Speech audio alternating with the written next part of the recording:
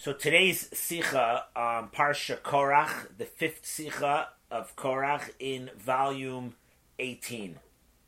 It's a combination from one theme talk that the Rebbe spoke, and it was over 3 different years. In 1964, on the Shabbos of Parsha Korach, which was also the third of Tammuz that year, on the big Yutes Kislev Farbrengen in 1965, and also a weekday Farbrengen on the third of Parshas Korach, on a Tuesday in 1977. So it's a combination from these 3 different talks that the Rebbe said that was put together this Sicha that the Rebbe edited.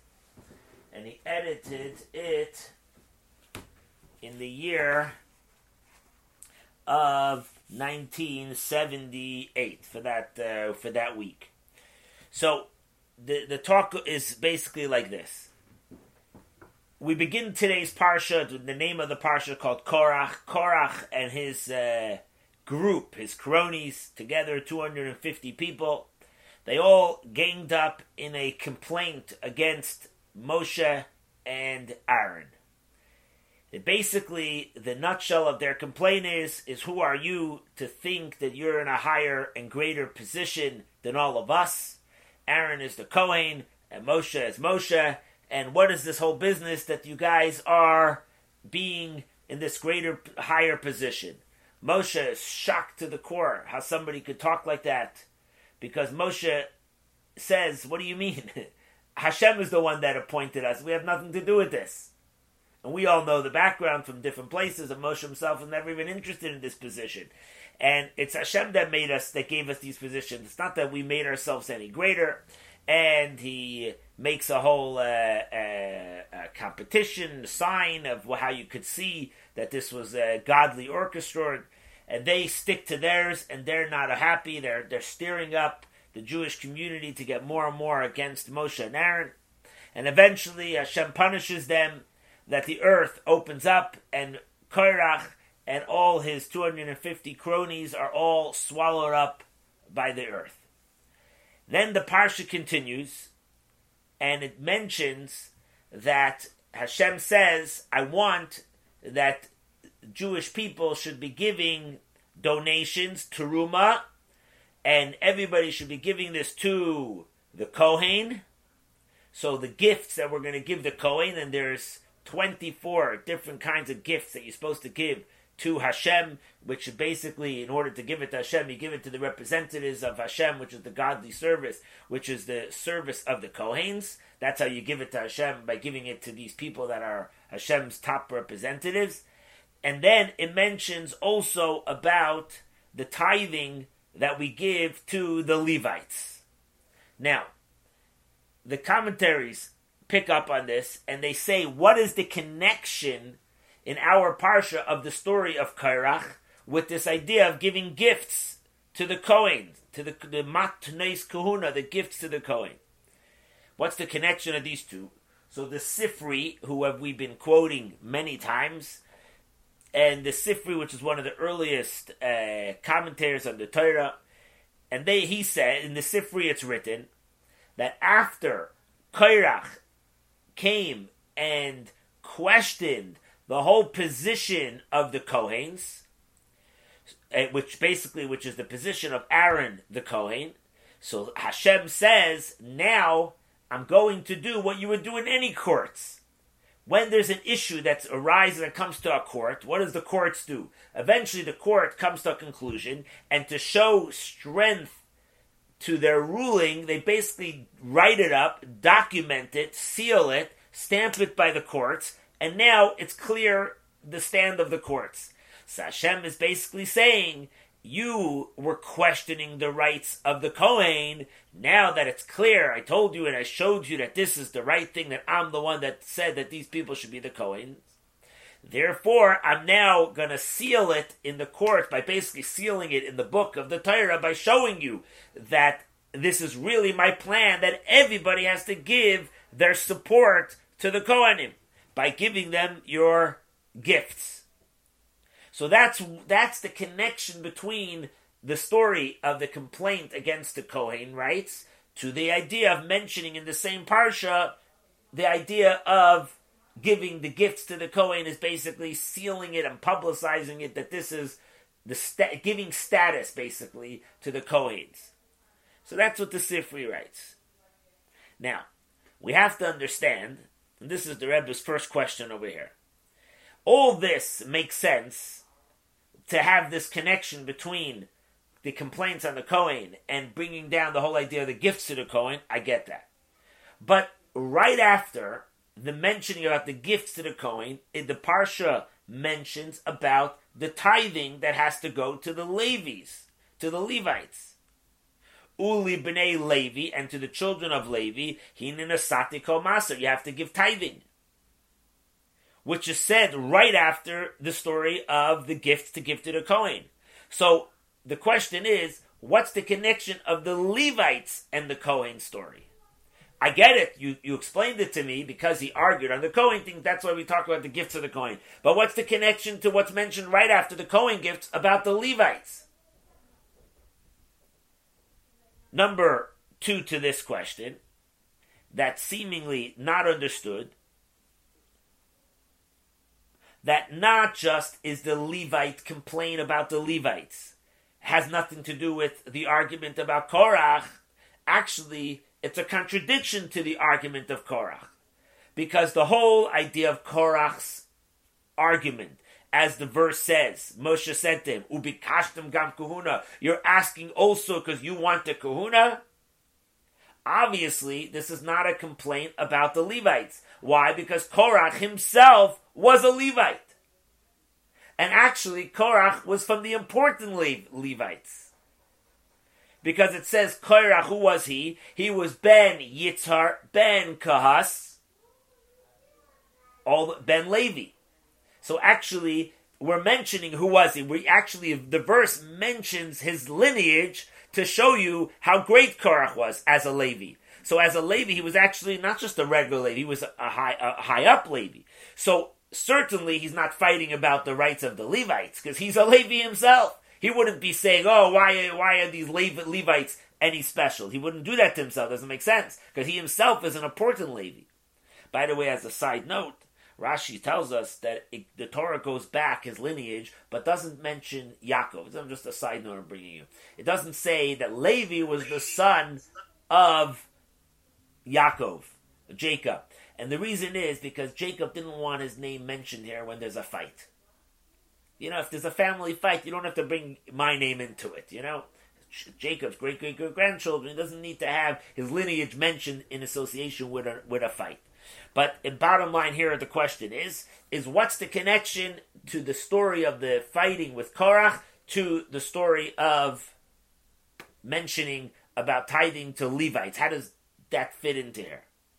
Now, there is a logical way of thinking, maybe, that the Rebbe brings down, that maybe you could say that the reason why we're mentioning about giving tithing to the Levites is because since Korach was from the tribe of the Levites, and his whole argument came from him who was from the tribe of Levi, so you could say that maybe by him fighting about this, it's going to diminish the quality of Levites.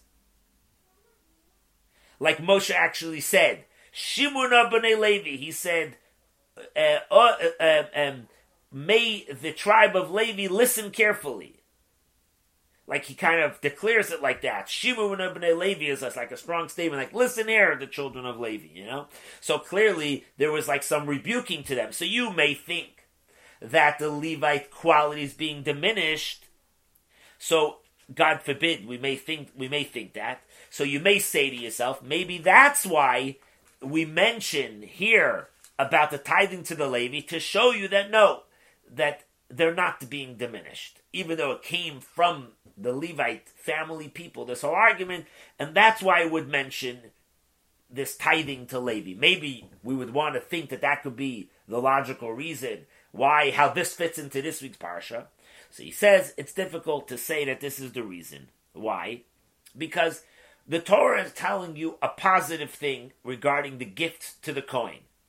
And then it says with a vav, ubnei Levi. Vav in Hebrew always means and. So it says the gifts to the Kohen and the tithing to the children of Levi.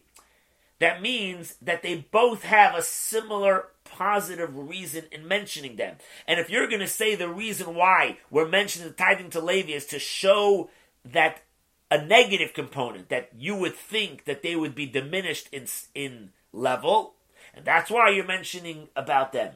Then you're saying something that we're trying to prevent a negative thing. But since it's mentioned together with the gifts to the Kohen, that's a positive structured thing. So we're back to square one. Why do we mention about the tithing to Levi in this week's parsha? And since all things mentioned in the Torah is 100% precise, perfectly, very carefully thought through every detail, we have to say that the connection between the gifts of the Kohen and the tithing to the Levites must be connected to the argument of Korach, and not just in a general concept in order, because they made a fight, so now we're going to give it strength, but it must be that there's actually a real substance of connection between these two things. The argument of Korach's him and his people, and to the story that we're giving gifts to the Kohen and the Levites. And what is that full connection? He continues. We already spoke many times something that is quoted from in a book called the Noam Elimelech. There was a very big tzaddik. His name was Elimelech, Reb Elimelech from Lezhensk, and he has a very well-known book on his commentary on the Torah, and he says something interesting. The word that it says, by the name Korach, it says that Korach argued. Over there, the Targum, the Onkelos Targum, translates the word V'espalig Korach. V'espalig means like Korach caused division.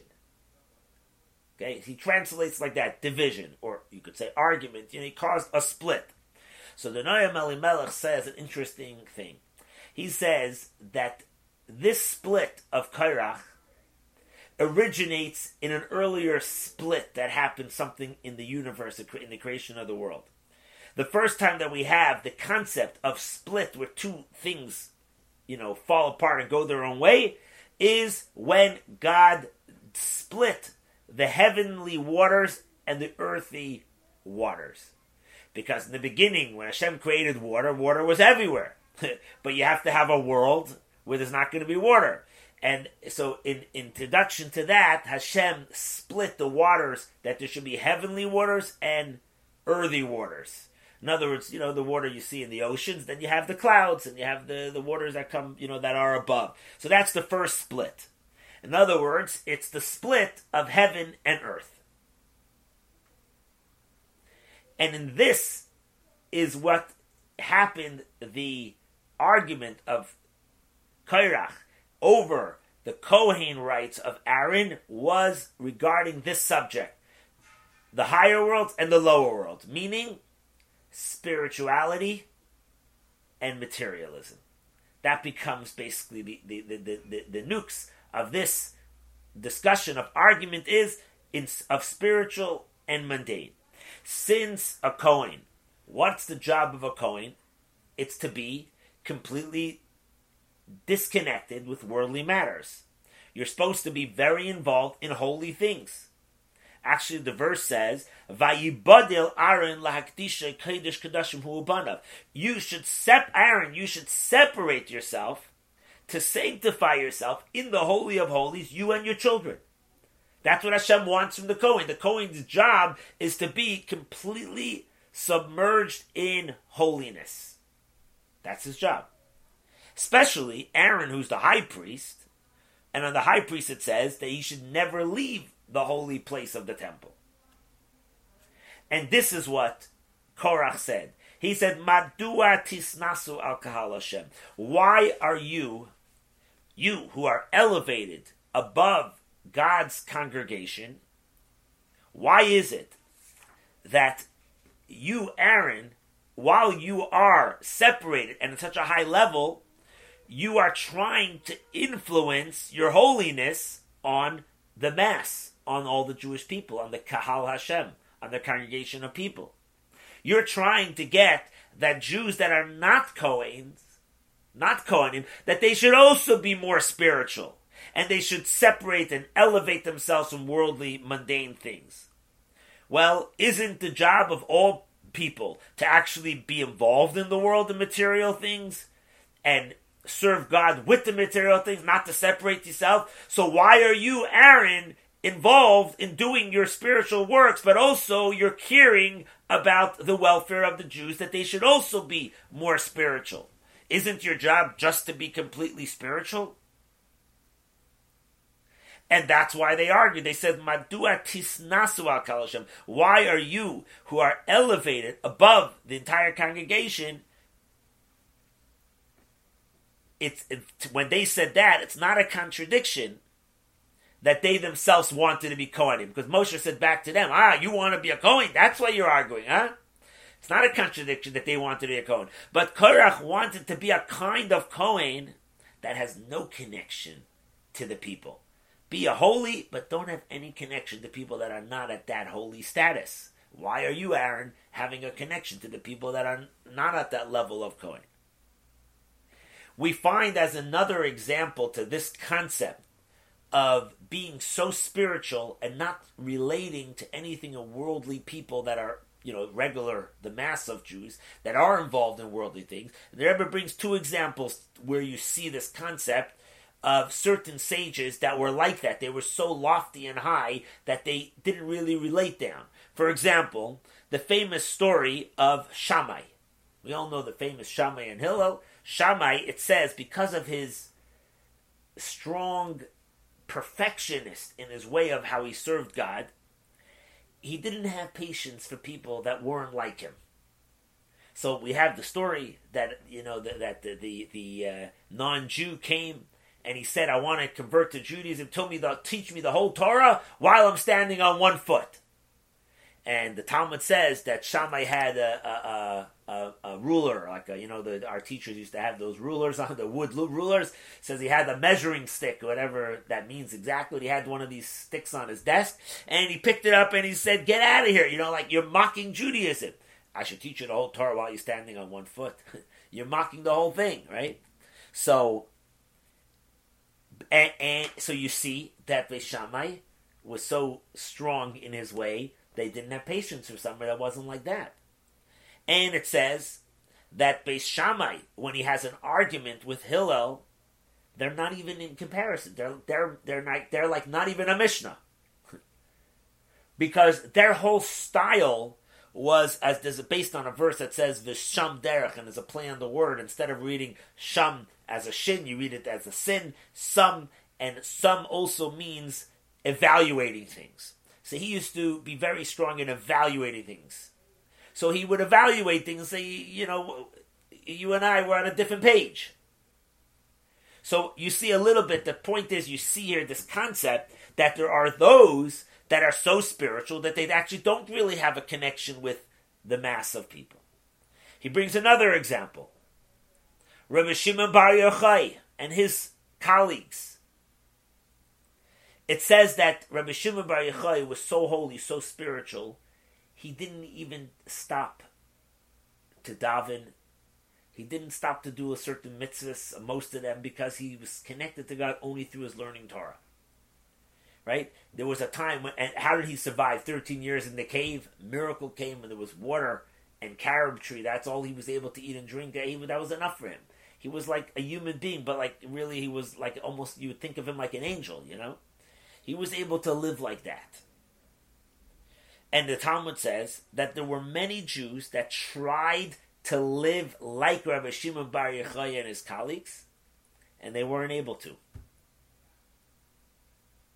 And that's why it says that after 13 years, he realized that there's no way that I could live in this world if I can't respect people that have to be farmers and work their fields and make a living, He couldn't do that. So when he came out of the cave, everything that his son, who was still that level of spirituality, would see, things would burn and he would heal it. So, in other words, it took him time to get to that. But the point is that it's a very high level, and it says, Harba Asu Korashvi. Many tried to follow this path of that level of spirituality, and it wasn't for them. In other words, that's not the way Hashem made the world, for people to be like that. Certainly not the mass. He made a world that we should be involved in the world. So here, we could explain when the instruction about giving the gifts to the Kohen. Giving the gifts to the Kohen is specifically mentioned in continuation to the argument of Korach. Because the gifts to the Kohen express itself, the connection between the Jews and the Kohen. That you are giving something of yours, you're giving it to the Kohen. Which the Kohen technically is higher and completely spiritual. He's not even supposed to leave the temple. That means that by me giving my personal material substances to the Kohen, I'm actually like elevating my material substance to a higher spiritual cause. So that's why they're called the Matnas Kuna. Till Hashem actually calls those gifts that you give to the Kohen, Hashem says, thank you, that's mine, and I'm letting the Kohen use it. Hashem actually recognizes that. So you're actually giving from your material substance to the Kohen. So now it makes sense. I want my material food, or parts of the animals that you're supposed to give. We're going to soon see later some of the list of the gifts. So you give that to the Kohen, so now that's becoming more spiritual. So Rebbe says, if this is the whole idea, that I'm giving my Kohen gift so that it should become more spiritual, it should go into the realm of the Kohen, it's not understood. It is obviously authentic that at the end of the day, Korach was arguing on the Kohen stuff, and especially on Aaron the Kohen. His intention was, by this, it was to show that there should be, that the Kohen should be separated from the people. But not that there should be a connection between the people, between the material world and the spiritual world. In other words, holiness, godliness, and material substance. So we should have said that the whole way of fixing the world should be that I should give away everything that I have to the Kohen, to spirituality. In other words, if the whole point is to say that my material substance should be not like Korach said, but I'm going to give it 100% to the Kohen, it's now going to become holy. So why don't we see that we're supposed to give everything away? Why do we give only some parts as a gift? Like we find there are certain things that we give, for example, animals. There are certain animals that were brought on the altar that were completely consumed and burnt on the altar to Hashem. That means the entire thing was. But by the gifts of the Kohen, it's not like that. We give things to the Kohen that the Kohen should enjoy them. He should eat them. And many things that we give to the Kohen actually stay mundane. They're not considered to be holy. It's just that you give it to the Kohen, he gets to eat it. So if the idea is to give and things should be elevated, why don't we give everything like the Karbanos? So in order to understand this, the Rebbe is going to take us on a small ride to understand, and this is what's amazing about this whole Torah essay here, is that he's going to take us in a ride to something that's relevant to our generation. He says, look at the story of 1927, when his father-in-law, the previous Rebbe, was put into jail for spreading Yiddishkeit all around Russia. And he was released on Gimel Tammuz, on the 3rd of Tammuz. That's the day that in 1927 that he was freed. Now, just to put it into context so we can refresh our minds of the story. Gimel Tammuz, the 3rd of Tammuz, he's notified, you're leaving jail, we're not going to be shooting you, you're not going to die, we're going to send you out for 10 years into an exile in Kostroma prison, in exile. Now, it turns out miraculously, a week later, 9 days later, actually 10 days later, he gets freed completely. But at this point now, on the 3rd of Tammuz, he's being notified that he's basically going to be a free person from his, solitary confinement. Now, we understand that everything is hashgacha pratis, is by divine providence. especially like the famous Shalah HaKadosh, the great tzaddik, he writes that all the holidays of the year are connected and hinted to the weekly parsha. Comes out that Gimel Tammuz must have a major direct connection to Parsha Korach. Based on what we said before, that the argument of Korach was, right, that he argued on the Kohen rights of Aaron. And what bothered him was that Aaron was involved in influencing holiness into the mass of the Jewish people. Now we can understand the connection to our story here of the 3rd of Tammuz. Just like Korach, it didn't bother him, the concept that there should be a Kohen, period. That the Kohanim are separated from the world, they're very spiritual people. The issue was that they were affecting people. So too was by the previous Rebbe. Those people that were against the previous Rebbe and tried to get him to stop spreading Yiddishkeit, it didn't bother these people that the previous Rebbe himself was a devoted believer and practicing Jew. That's not what bothered them. What bothered them was that he was spreading Yiddishkeit across Russia. That's what was bothering them. And by the way, who were the people that got him to be, that the government should arrest him? It was the Yevasektia.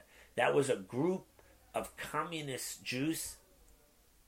They were so disconnected from the practicing of Yiddishkeit that they wanted to put a stop to Yiddishkeit in Russia.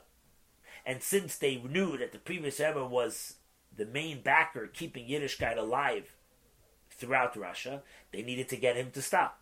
So that's how they got him to be arrested. Right? Now, what was their problem again? Not that he himself was an observant Jew. That they couldn't care less. They didn't like that he had a network of influencing Jews and keeping Yiddishkeit alive.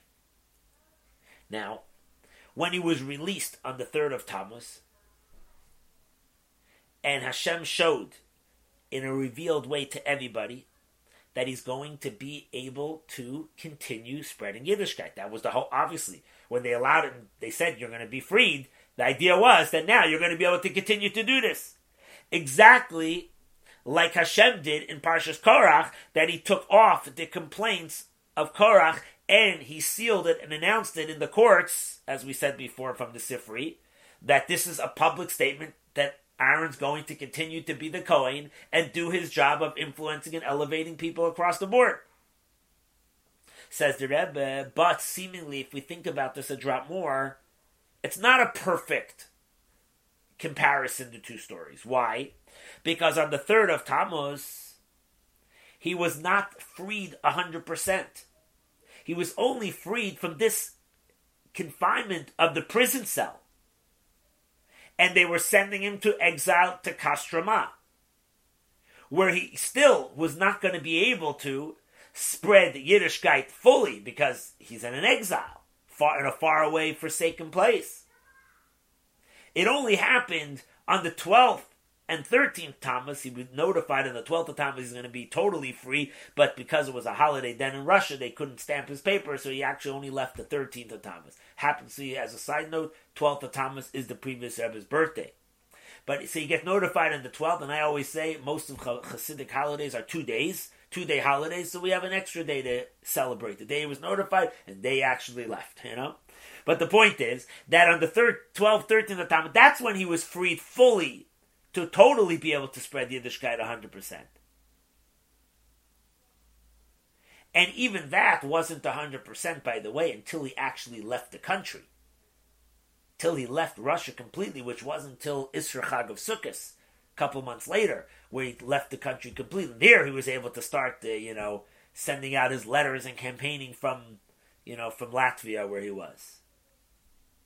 So we must say that this similarity between the redemption of the previous Rebbe with the idea that Aaron's Kohen position was sealed and publicized must be connected at least in some kind of way, with the limitations of the exile that he was faced in his arrest. And we're going to explain how we are going to see that even though the Gimel Tammuz, he was released, but not fully to go totally back, we're going to soon see how this is connection. To understand this, he says, let's ask a very simple question regarding the general idea of the Kohen gifts, and so too of giving tithing. Giving the Kohen gifts that a Jew gives to the Kohen is only certain parts of your what's the right word, of your earnings, of your belongings. Even the truma, which is your gift, the challah, as we learned last week, you take off a piece of the challah, you give it to the kohen, and the like. These things you only give from the top of your batch. You give the kohen. That means that there's a limitation in how much you're supposed to give off for the kohen. Only the reishis arisasechem, the beginning part of it, the head of it, the first part of it. And even according to the sages, they say that a good-eyed person should only give 1/40. And so too by challah we learned last week, right? That you give only 1/43, a baker 1/48. So there's a certain amount, a limited amount how much you should give. But you're not supposed to give away all of your challah to the kohen. So too with tithing. Even with the Levi giving tithing. You're only supposed to give a 10% from your fruits and vegetables. But the question is, the fact that you say that a person should put a limit in how much they give, meaning that you're not allowed to give less than that amount, then it's understood. In other words, to give a cap, how much is the least amount of tithing, that I understand. You can't give less. But why is there a limit in how much I could give? I'm not allowed to give or sanctify for my belongings more than a certain amount to Hashem. I'm not allowed to give all my properties away to Hashem. Actually, the Rambam says that never should a person sanctify all your belongings. Say, my entire fields, everything I own, I'm donating it to the temple. If you do that, it's actually considered to be a sin. You'll end up being a handout person. So that's called being silly. You're not supposed to say, I give everything, my house, my condo, my car, my dog, not dog, but you know what I mean. You're not supposed to say everything. That's reckless. And whoever does want to give much more than your requirement, the Rambam brings down, he says, Al Yafazer Yosem Mechemesh. You should not be giving more than 20%. So the normal amount is 10%, give 20%. If you really want to, go at it and be a, good, amazing, Baal Tzedakah, right? No problem, up to 20% you could give, right? It's brought down elsewhere, he doesn't discuss this here, but it's brought down elsewhere from the Tanya that the Rebbe brings down, that a person shouldn't give, this is the law, that you're not supposed to give more than 20%. But the Rambam says, if you need something that to rectify something that you have between you and Hashem, then you're allowed to give more than 20%. That's not a question. You did something wrong in your life, something that's sinful, and you want to make up that relationship, then you can give more. And the Alter Rebbe brings in the Tanya, he says a simple logic. He says, if you would spend for doctor bills without any limitation, how much more when it comes to doctor bills for your soul? For sure you're allowed to give more. But normal circumstances, this is the amount, 10% up to 20%. So why is it that we have a limitation in how much you could give if the whole idea is to elevate your belongings to godliness? The explanation to this is, it's explained in Chassidus that there's a difference between a Kohanim and the Leviim. What's the essence of the difference between a Kohen and a Levi? Is the following. A Kohen is called a Ish HaChesed, a person that's filled with kindness. What's the idea of a Levi, the Leviim? Levium are about, they're all about Gevura. Gevura means restrain, limitation. Chesed means you flow, you give, you're just so kind, you never stop. Gevura means where there's restraint. Korach was a Levi. Him and all the people of his group, they were arguing on the Kohen rights of Aaron. Why? Because they wanted that Gevura should dominate Chesed. The power of Levites should be stronger than Chesed. The concept of Gevura, of restraint and strength, should be more dominant than Chesed. That's what Gevura wants. Now, what does this mean in practicality? In your day-to-day service? What's the difference of Chesed and Gevura? Chesed means, like I said, a flow, which means, think of it from heaven to earth. Things just flow. Hashem says, oh, people need food, people need rain. It just flows. It flows from upwards to downwards. That's called Chesed. Going backwards against the grain is called Gevura. For that, you need strength. So elevating things from below to above is strength. Use a simple example on your body. When you are standing, is it easier to stand to go into a sitting position, or to go from a sitting position to stand up? I hear many times people, they get up and they kvetch, they make the kvetch to go up. I never hear people kvetch to go down, right? To go down from above to below is easier, right? You never mind walking down if the elevator is broken, but you do mind walking up. So Chesed is flowing, it's a smooth path, milmaila lamata, from above down here, and Gevura is the opposite. Now, the source to Korach's argument was, he said that everything has to be Gevura. That should dominate. In other words, the service to Hashem from down here to above should dominate. Korach held that below, down here in this world, the way things are in a material way, they're not naturally a vessel for godliness. And therefore, you have to elevate things from down here in this world. You have to take things out of the way they are in this world and make them into godliness. Now, this is not a contradiction to what it's explained in many other places, that the argument of Korach was that the Kohanim, especially the Kohen Gadol, are awakening by people to make the average Jew to want to serve Hashem and go out of and elevate your material level. You want to go upwards, because that was the idea of Aaron, the Kohen Gadol, the Chesed person, that is coming down in order to elevate the below. In other words, that you're creating a cause for something to go up. Not that you should leave your material level, but to make that the material level itself should be a service to God.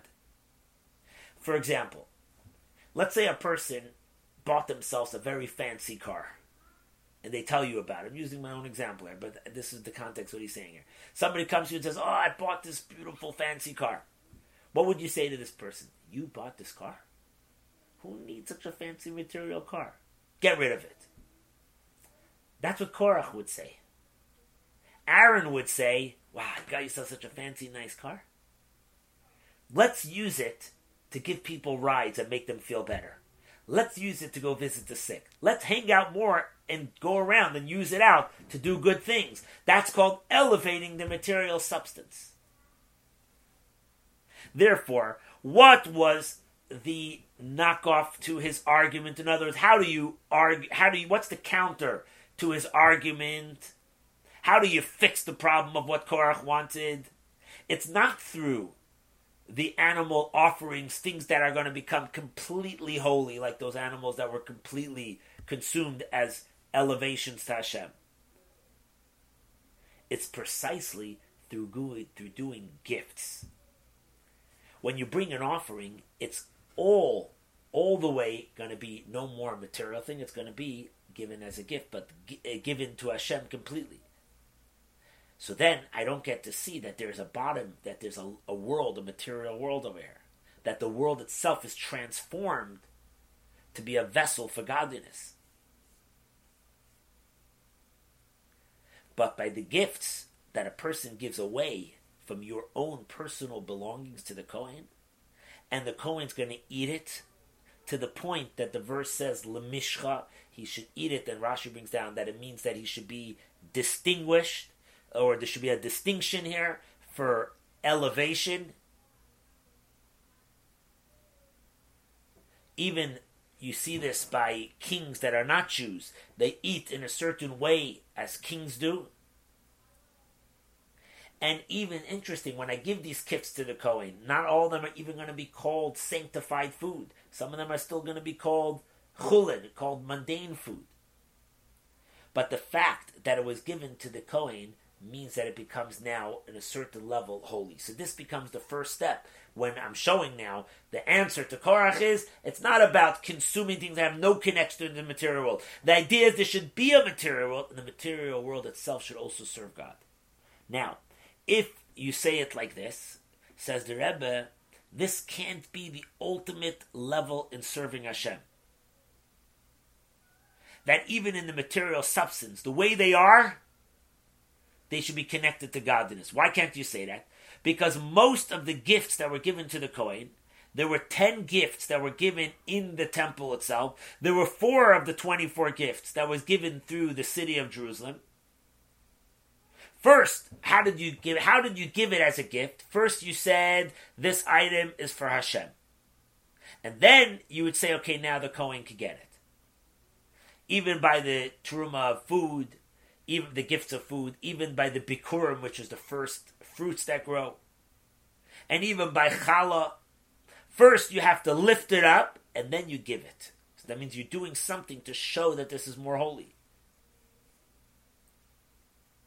And he brings a couple verses to support this idea. The first it's given to Hashem, Yaviu Hashem, and then to the Kohen. There's even a verse about a person, let's say, God forbid, a person stole from somebody, right? And now you want to repent, but the person died. So how are you going to give it back to him? He's not here anymore. You want to repent. So who do you give it back to? You're supposed to give it to his heirs. Give it to his children. Now, what if that person was a convert? How do I return it to him? His kids are not considered to be his kids halachically. That has nothing to do with him. He's a new person. Obviously, he converted either after he had kids, but he's now a standalone convert, so he's doesn't have children. In other words, I'm not obligated to give it to his children. So what do you do with it? The Torah says, you give it to Hashem, and Hashem gives it to the Kohen. So you see, in giving the gifts, it's always going first Hashem and then there. So in other words, it seems like it's not a complete transformation of the low level of material substance to the Kohen, because it's still going to Hashem. So there's like a spiritual component here. We wanted to show more the drastic difference of Korach, to show that no, materialism itself is going to be holy, and stay material. But here we're saying it's not going to stay material. It's going to Hashem. So it's not staying in the same lower level of materialism. And number 2, even by the other gifts we only said the 14 of them, but there's 24. There are 10 other ones that are given in the border territories of Israel.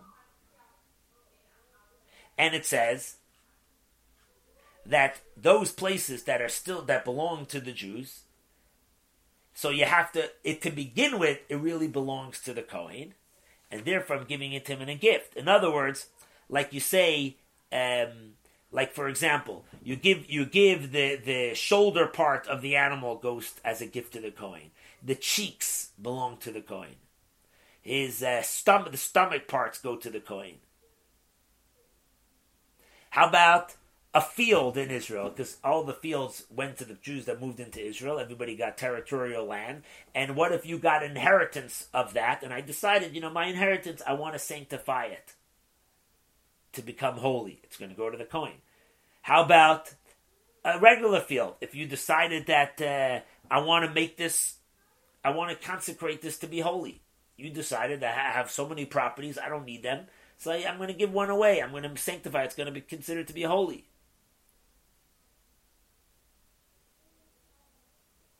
And there were other gifts that came around and rules that came around after the story of Pinchas that we're going to learn later.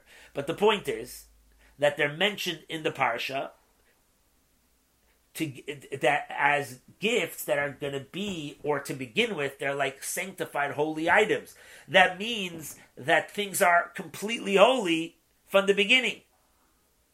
It's just that now I'm transferring it. So that still doesn't show the extreme difference of what Korach wanted.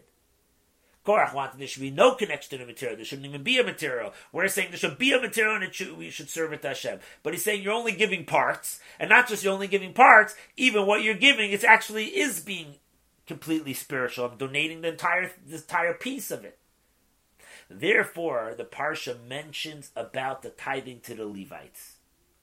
Because the tithing to the Levites was a different category of holiness. Even after I tithed it to the Levites, it stays mundane. And there's no holiness in it at all. Even a non-Levi is allowed to eat it. Number 2, it's not any specific parts, like we said by the Kohen, the cheeks, the shoulder, the stomach. It does not do it. Anything I want, I can tithe off and give to the Levi. So that's even more. That shows you even more that materialism itself is connected and making it become more spiritual, because I'm giving something that's not specific to any material substance, and anybody, not even a holy person, could eat it. So that shows that material things are completely now going to be holy. And that's why we bring down the thing about the tithing to the Levi. Now, one of the arguments that Korach started his argument on the Kohen rights of Aaron. So it's brought down that one of the main arguments that he brought was he used Torah scholarly points to argue. He said, a talus, if you have a talus, that's all made out of tchelas, out of wool. He said, do you need to put fringes on the corner? Because you're supposed to put on a talus, woolen fringes. So he said, how about if the whole garment is wool? Probably I don't need fringes at all. So that was his argument. Moshe answered him about that. But the point that he wants to bring out here is something what Chassidus says about a talus and about the strings. A talus, what's the difference of the talus and the strings? A talus is a big piece of cloth. It surrounds the person that puts it on.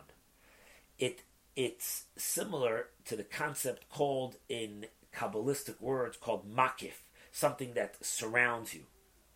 And that's the idea of wearing a talus, right? You surround your whole body, you're able to concentrate, you just wrap yourself up in it.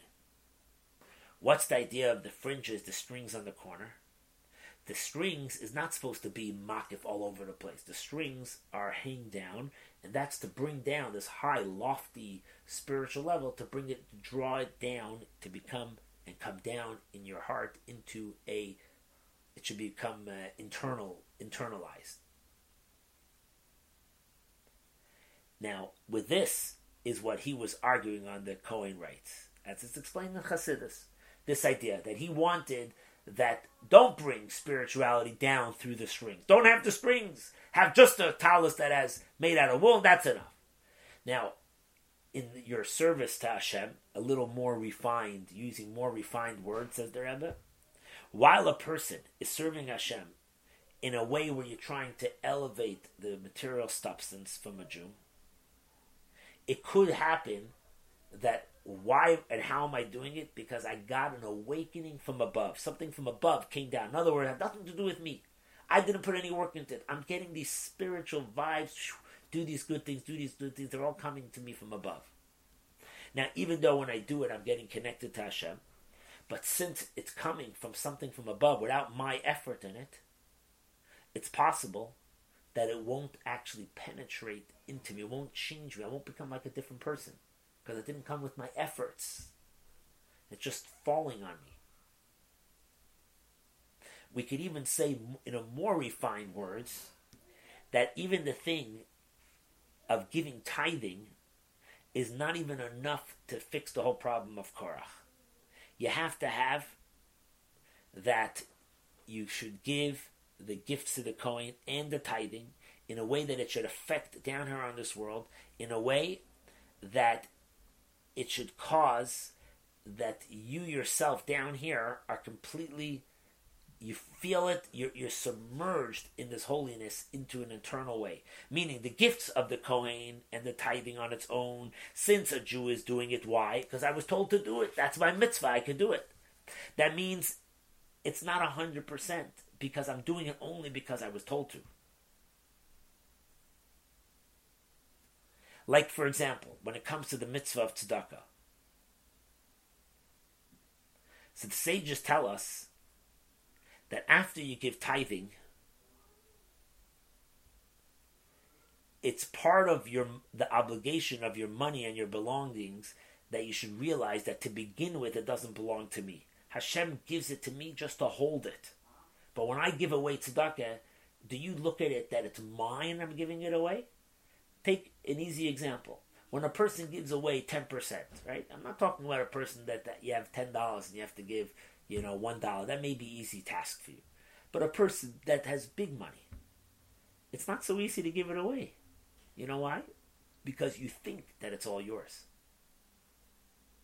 But if you think in your mind, 1 second, this 10%, it's not mine. It's actually Hashem's. Hashem is giving it to me to give me the opportunity to do a mitzvah. So he's letting me hold on to it for a little while that I can do it. It's a whole different story. So when you give the separation for the Kohen or for the Levite to the tithing, what we're saying is that all this is up to the person, that you technically could use these things for your own use. And Hashem is saying that here you see that there's a third level here. The third level is not just that it's the rest is for me. What am I doing with the rest that I have the rights to use it for whatever I want to do it? It's the belongings to the Jew. That actually becomes the holiest move that you could do, is utilizing that stuff that's completely yours. It's not even a little bit supposed to go to the Kohen, to the Levi, your tithing, your tzedakah. And if you use that out in something, in showing the connection to Hashem, that's how you really make the dwelling place for Hashem. And we could say even more, that this alone is the reason why the gifts to the Kohen and the tithing has a minimal amount and a maximum amount. Why? Because the connection of these things to godliness is in those items is different than the rest of the 90% or 80% that you actually get to keep. And that's why it says, many places in the halacha, it says that the Torah has rachmanis on the money of a Jew. They don't want you to waste it. There are certain halachas, not doesn't bring them down right over here, but we know there are certain halachas that we're lenient because we don't want a Jew to waste his money. Why don't we just go the strict way? I mean, let's use our own example from halacha. If you shake a bottle of milk in the middle of the night, you went to get some milk and chocolate chip cookies, and you shook the bottle of milk and it was dripped down the shelf in the fridge, and it fell into a big pot of roast that your wife made, and your wife's screaming the next day and goes to the rabbi with her big roast. Do I have to throw this out? The halacha is that if the drip of milk dissolved into the whole thing, and there's a certain amount of meat more than that drips of milk, you're not supposed to throw out the whole meat. Why don't we say, just come on, let the Jew go buy a new one. So what? It's $200. The Torah has rachmanis on the money of a Jew, because this is the explanation here. Because you have the opportunity to do something good with your money, so we don't want it to go to waste. Every opportunity that you have, you can elevate, is a special thing. And similar to these three levels here, Again, the three levels, let's recap it. You have the level where everything goes completely to the parts that go to the Kohen, go to the Levi. Then you have the parts that stay here in the material world, but I have to also give it away and make it holy. Then you have the rest of it, which is completely mundane and completely belong to you. He says this is actually the difference in Hasidic terminology and from the Kabbalah. The idea is in the name of unity of Hashem, called Achdus Hashem, the oneness of Hashem. So it says there's three kind of levels. There's the Yichud, there's the uniting force together of the levels of Hashem's name, Yud, Hey, and the Vav and the Hey, which I'm going to elevate from down here to the higher worlds. There's another Yud K Vav K that I bring down from the higher worlds down to this world, and then there's combining these two together. Because what's the whole idea of connecting the letters of Hashem's name? That's a force that Hashem used these letters to create the whole world. And He creates the world in a way where He wants it to be recognized that even after He created the world is still one with Hashem like it was before He created the world. And really, we are all in a non-significant existence in comparison to the way things are in the higher spiritual worlds. And this brings and motivates to the highest level, where there's complete spirituality, which is like the level of a tzaddik. Tzaddikim are much more disconnected to the materialisms of this world. That's the higher level. The second level is the way godliness comes down into this world and it spreads everywhere in this world. That there's an existence of this world. And the existence is also reconnected to Hashem. And this level has to do with material things, where you actually could have pleasure for the material things, have pleasure for godly things. But even in that unity of spirituality and material substance, even though it's a material thing, you could feel that it's two separate things, spirituality and materialism. And then you come to the highest level where we connect the two, spiritual and material, to become one entity. He says this is now more that we can understand now, the connection to the Gimel Tammuz and Parshas Korach.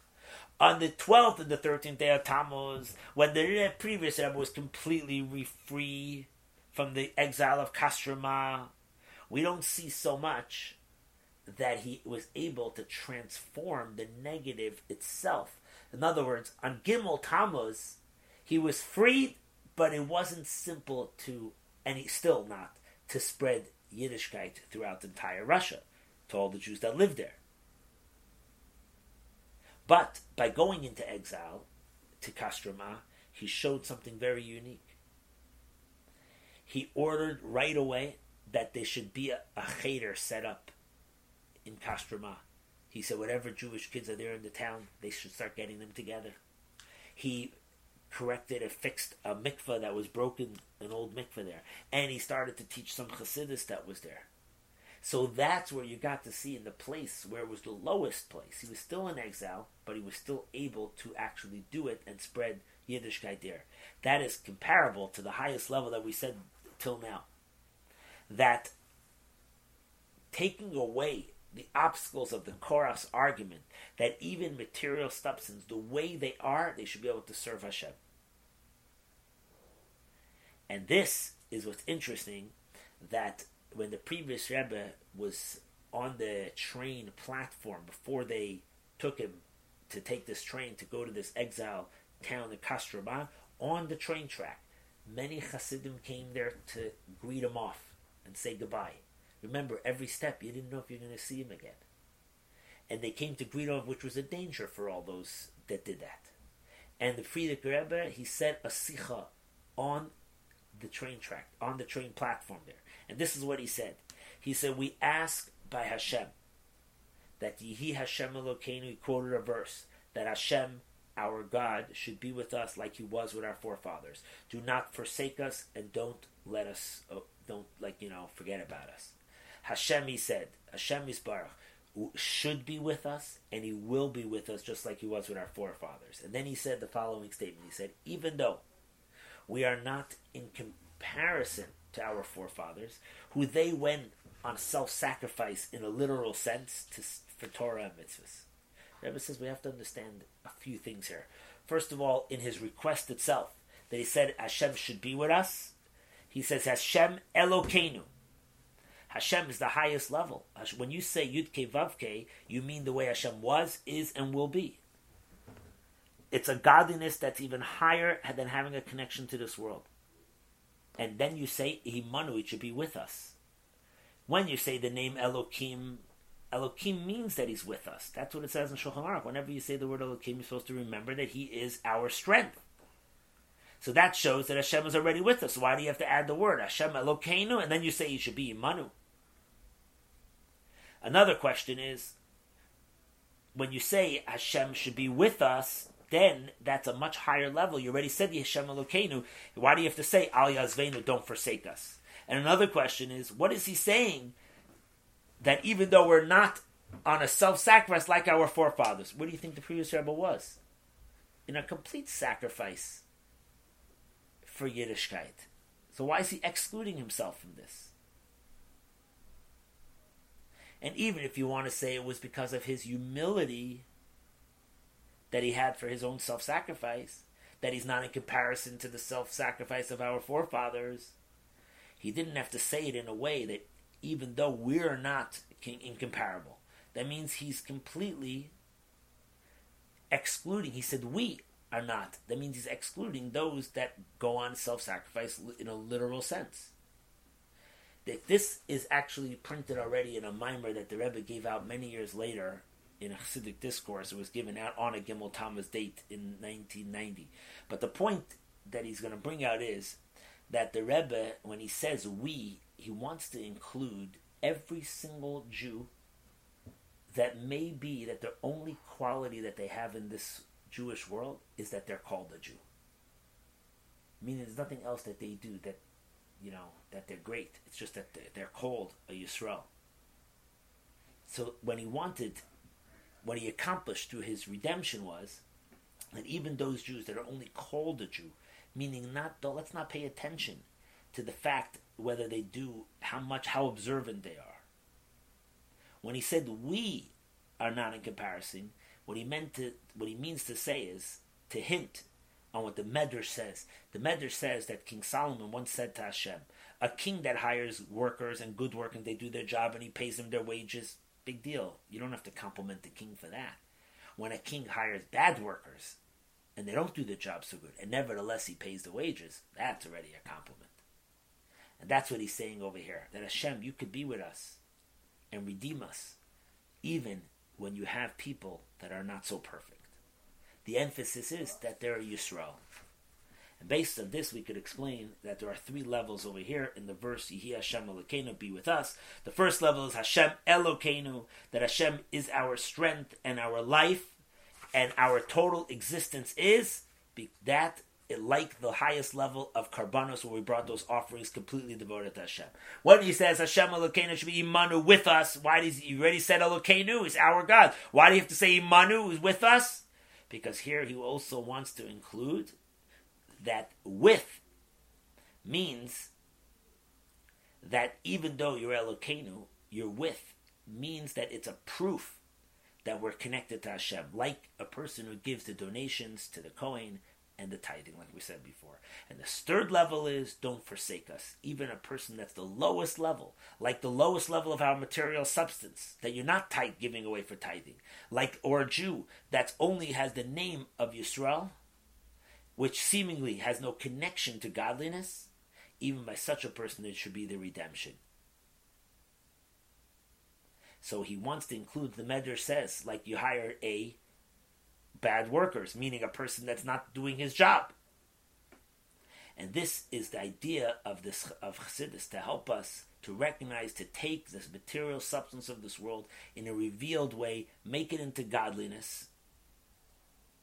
And as the Rebbe once said, every single Jew, without considering their personal level in practice of doing mitzvahs, ultimately has a complete, beautiful heart with God and His Torah. And this he affected by all people around. Even by those, he even affected this by those Jews that caused his arrest. They eventually turned around and became his assistant. Even once in jail, one of them said to him, Rebbe, I'll hold your bags. Imagine that. The guy that hated him calls him a Rebbe and says, I'll hold your bags.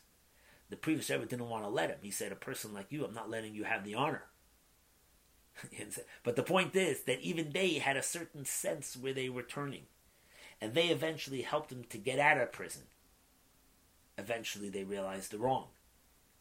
And since these are days that are mentioned here that we need to remember and motivate ourselves in practice, every single person that's with Imanu, that's with us, has the lesson and the strength that we can take from Gimel Tammuz, which is, the lesson is not to be affected by any obstacles that come your way in anything to do with spreading Torah and Yiddishkeit in general. And we have the promise from Hashem, which is the second translation of the word Yehi, which is not just it should be, but it will be. And it will be fulfilled that Hashem will be with us, like He was with our forefathers, and He will not forsake us. And it will be in every single home. There will be spiritual light and material light in everybody's home. And this is the point of this Sikha. So now we understand that the ultimate level is our connection with the regular substance of material things that you have in your life. Not just on the 10 to 20%, that's the highest part that you give away, but the regular parts that we have in our life, to use that out in some way in a relationship with us and Hashem.